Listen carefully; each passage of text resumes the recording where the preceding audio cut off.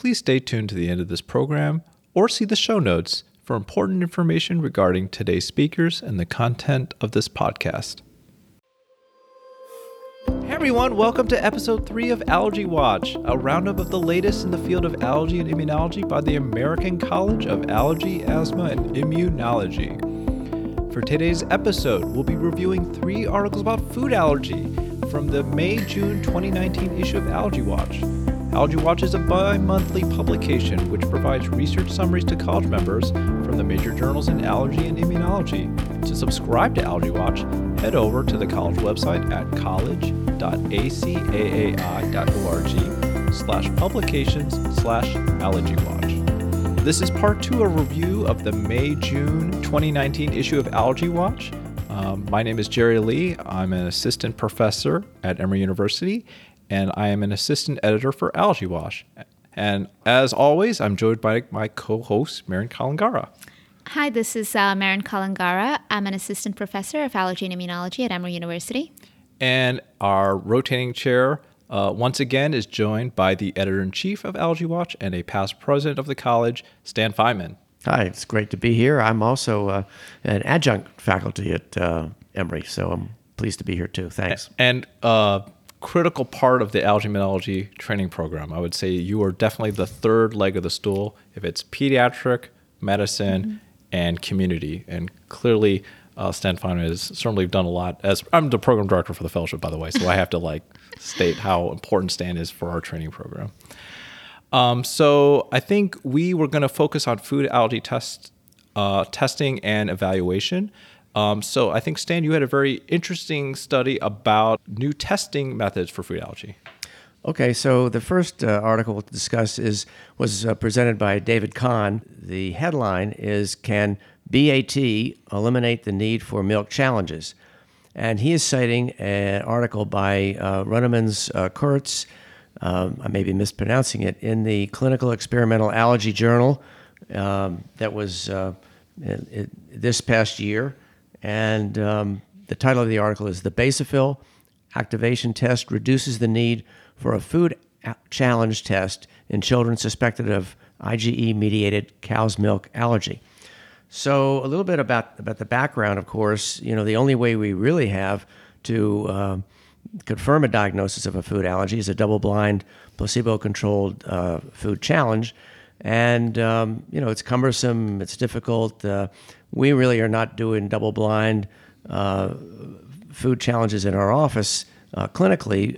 We do them as part of research studies. But, right now we do a lot of the food challenges, open label.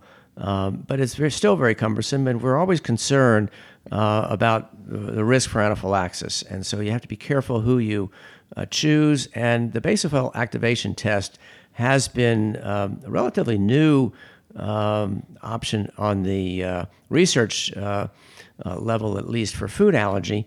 And in fact, about a year or two ago, or maybe several years ago now, there were some articles by Gideon Lack, who was looking at BAT for peanut allergy. So this has been done before. It's still not mainstream. We don't have it available for clinical use, but this was a study looking at cow's milk allergy. So this was a prospective study looking at 86 children who had suspected cow's milk allergy by their history, and the researchers felt these were candidates for the double-blind, placebo-controlled food challenge. Interestingly, 90% of the children did undergo a food challenge, and specific IgE measurement, and the BAT was performed using a particular technique, and they used a dry powder cow's milk extract that did contain the 3 major antigens or allergens in cow's milk, which includes casein, alpha-lactalbumin, and beta-lactoglobulin.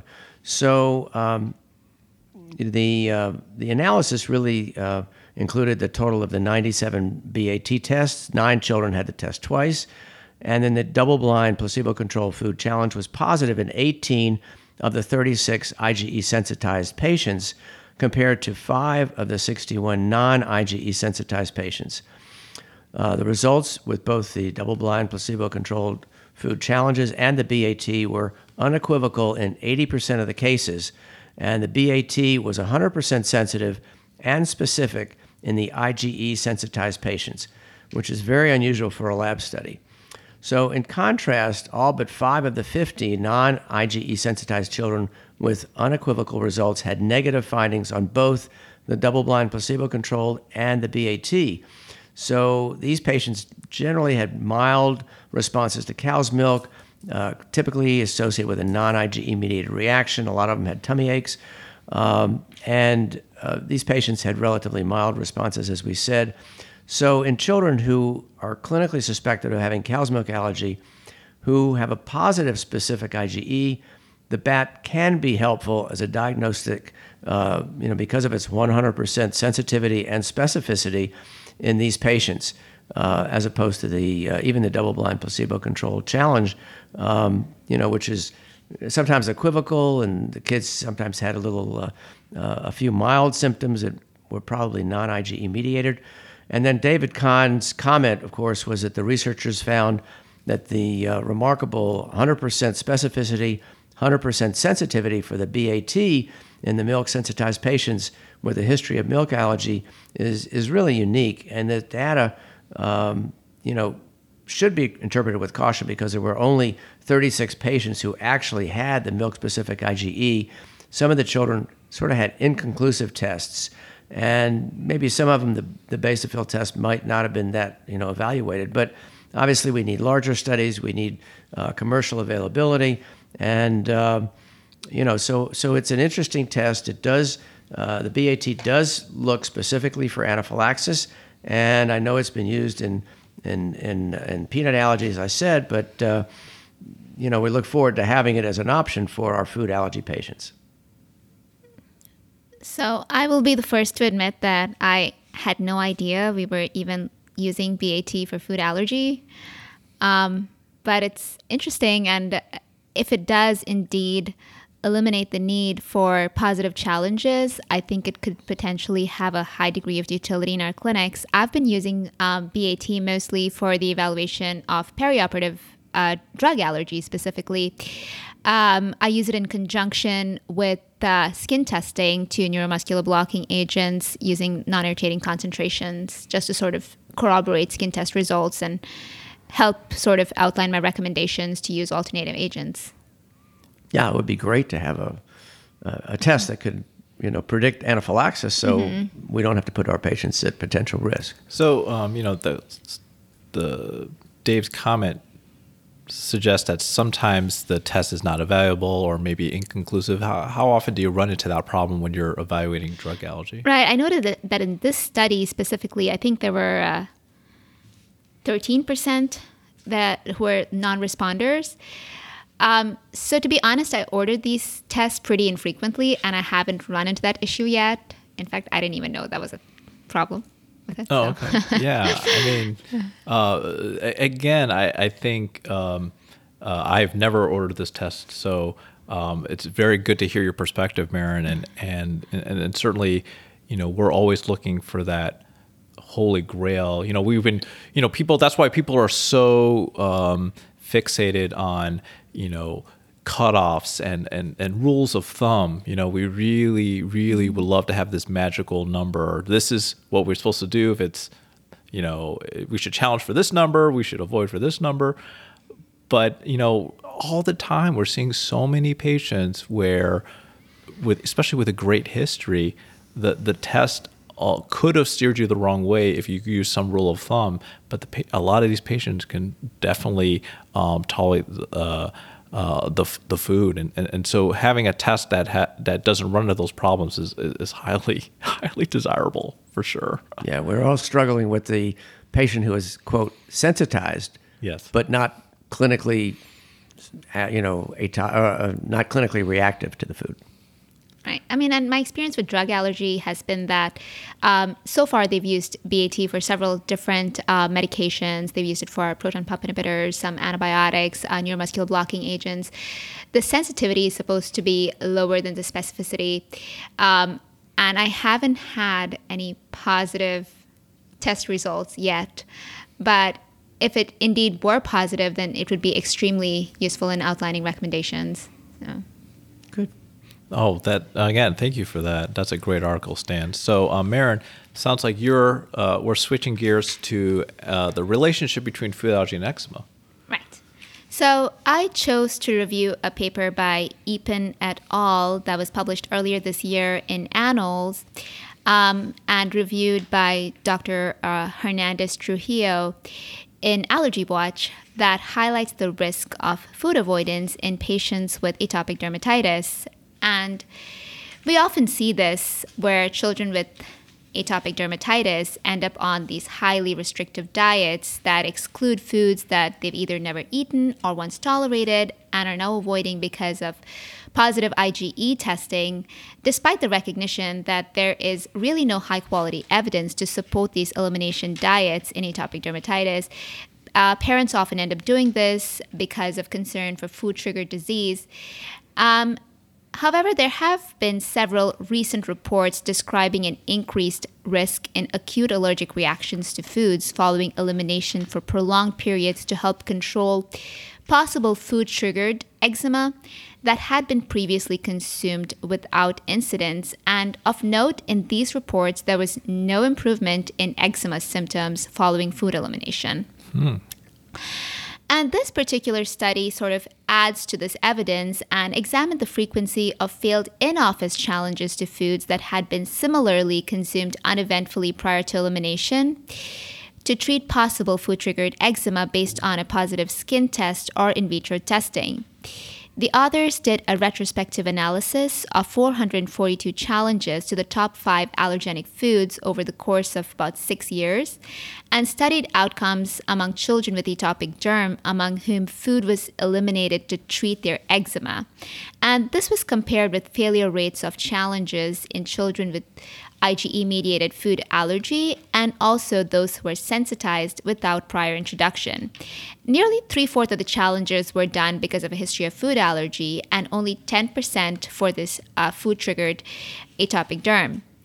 The overall failure rate of challenges was about 20%, and the failure rate for those avoiding a food because of atopic dermatitis was 13%. This was not significantly different from those avoiding food because of other reasons. And again, there was no difference in the duration of avoidance in the atopic dermatitis group between those who passed challenges and those who failed, and the median was about 2 years in both groups. Tolerance to these foods specifically was lost after the food had been withdrawn from the diet and then not reintroduced onto the food challenge. The authors did note that one of their drawbacks was the IgE criteria used in offering food challenges, and there has been recent data from a separate report showing that the IgE levels that strongly predict food allergy in patients with severe dermatitis are well above the commonly used 95% positive predictive value thresholds.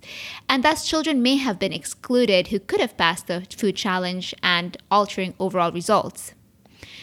What I thought was really interesting was that the authors found that this loss of tolerance happened as early as 3 months after withdrawal of a food item for this reason.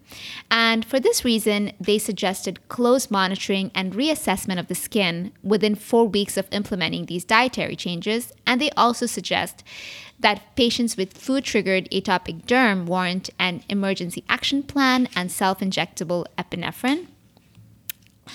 I thought there were several take-home messages in this paper, the big one being that a clear risk factor for developing immediate reactions in atopic dermatitis is the avoidance of culprit foods.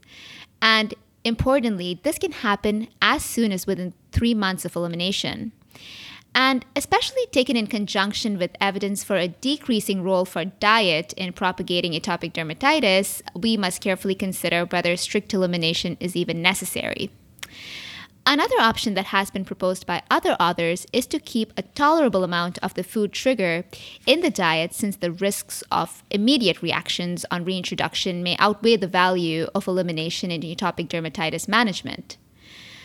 Another thing that struck me was that we really need better predictive value of allergen-specific IgE tests in patients with eczema that can more effectively discriminate whether the patient is allergic or not. Or maybe we can even start doing basophil activation testing in this population. Since these decision points maybe much higher than those that apply to a less atopic population.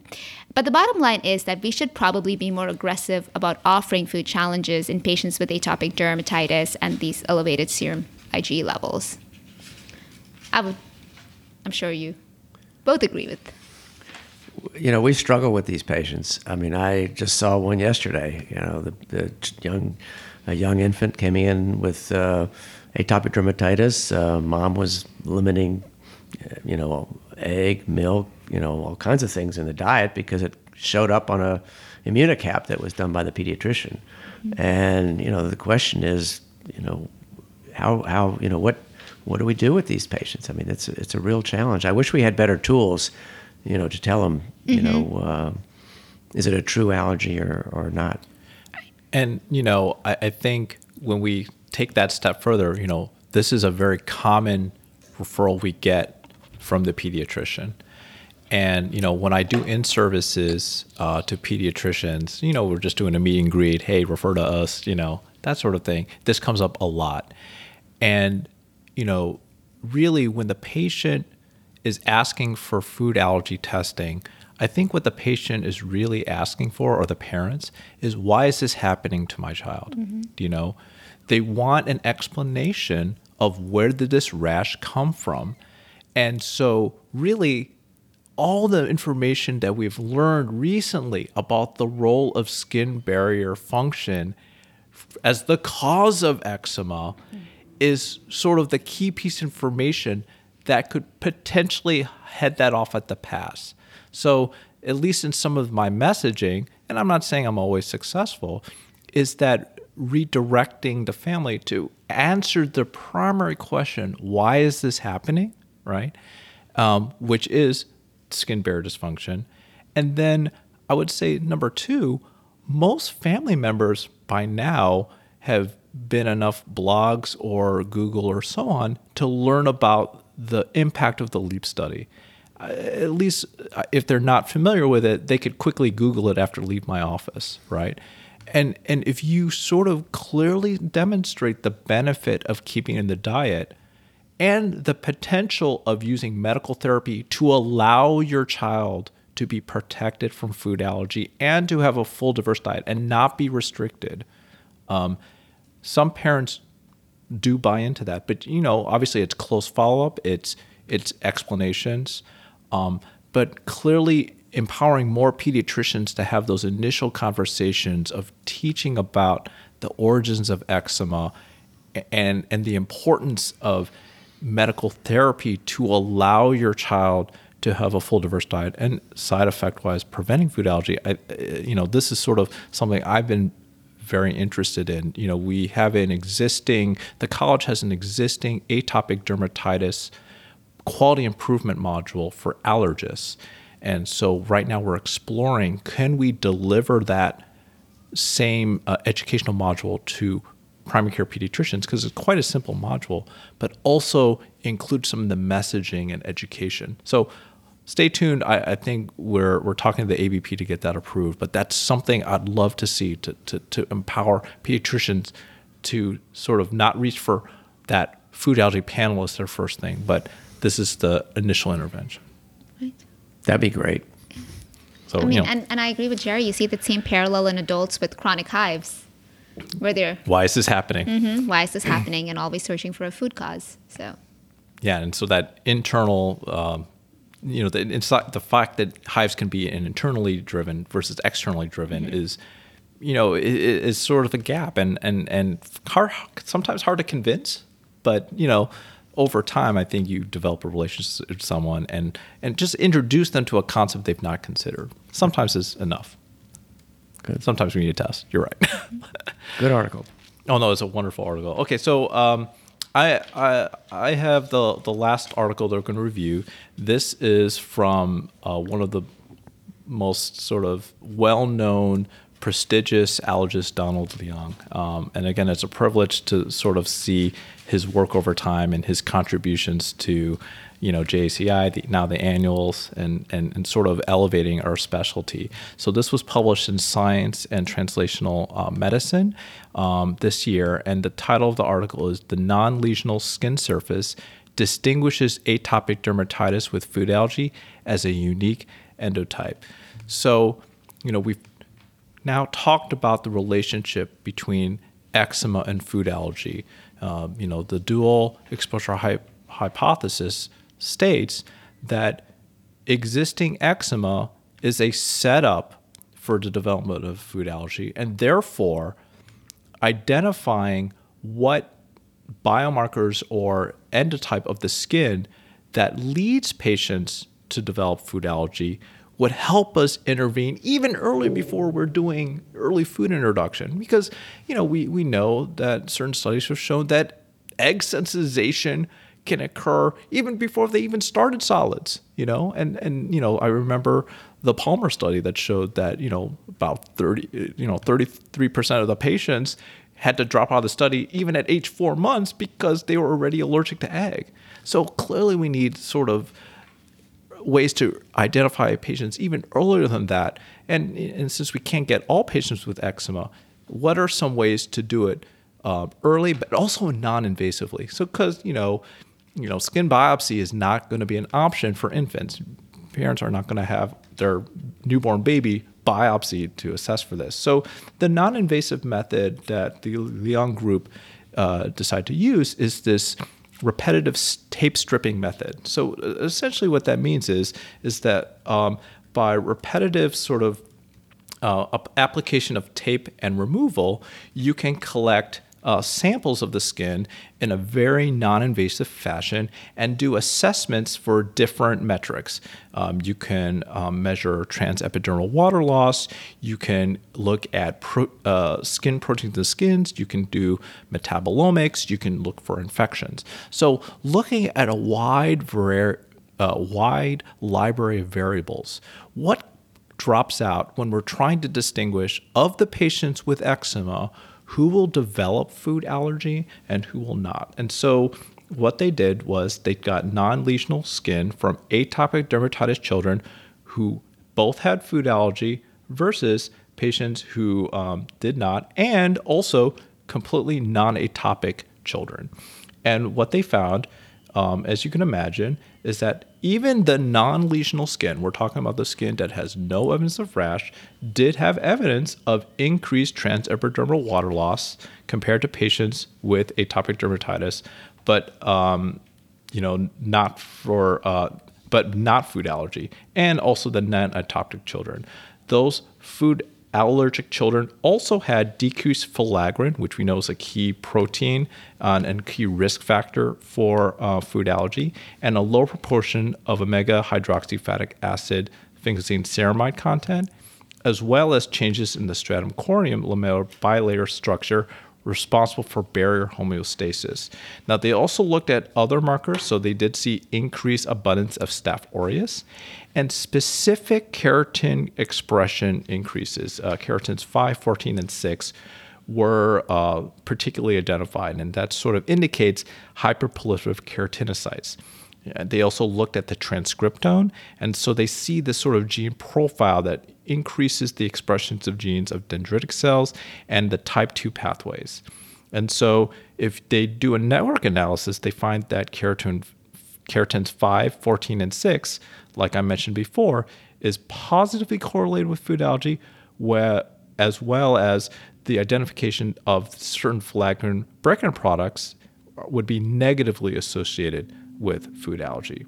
So now that we have sort of an idea of what the endotype profile of children with AD who develop food allergy versus the ones who don't, can we use that information and develop a way that we can identify children at risk very early and then potentially do an even earlier intervention so that we can protect more children before they even come and see the pediatrician asking the food allergy question. So before we even get the chance to do early food introduction. This is so exciting that we're able to get a lot more information, and this study gets me, looking forward to future sort of publications from this group to see if we can refine this assay in a way that we can make an impact on the food allergy beyond what we've already done earlier and earlier.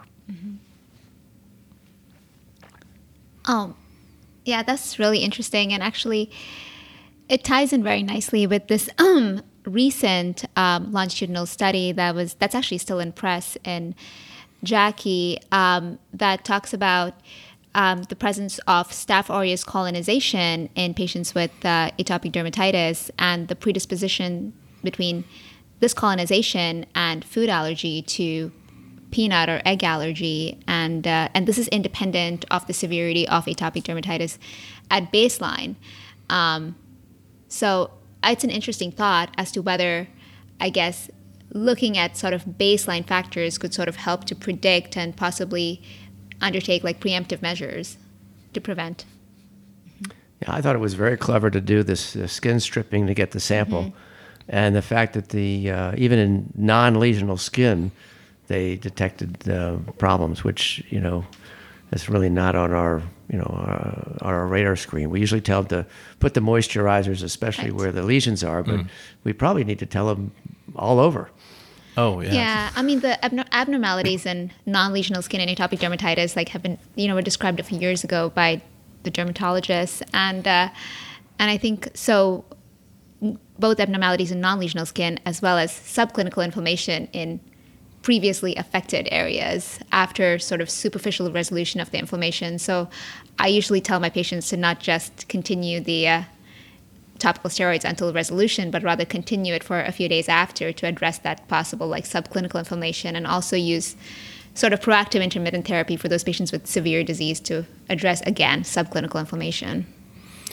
Yeah, and so, as we sort of gain more knowledge about this relationship between risk factors for food allergy, and again, the better treatment, the more understanding about eczema and how to treat it, my biggest curiosity is, as we figure out the best interventions to treat eczema and potentially prevent food allergy, perhaps, that big waiting list we have for food challenges right now, my hope is, that'd be something I'll tell a story about, sort of in the twilight of my career. That's sort of, and again, it just gets me really excited. So, anyways, that's the end of the episode.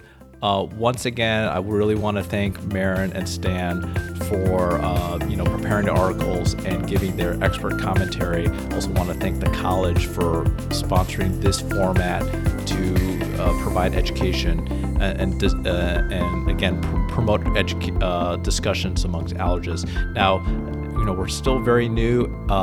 This is a new venture, so please send us your feedback. The email address again is allergytalk@acaai.org. The ACAAI is presenting this podcast for educational purposes only. It is not medical advice or intended to replace the judgment of a licensed physician. The college is not responsible for any claims related to the procedures, professionals, products, or methods discussed in the podcast, and it does not approve or endorse any products, professionals, services, or methods that might be referenced. Today's speakers have the following disclosures. Dr. Lee was on an advisory board for Teva. Dr. Kalingarda has received consulting fees from AstraZeneca, and Dr. Feynman has been a speaker for AZ-BI, Shire, and has done research for Aimmune, DBV, Shire, and Regeneron.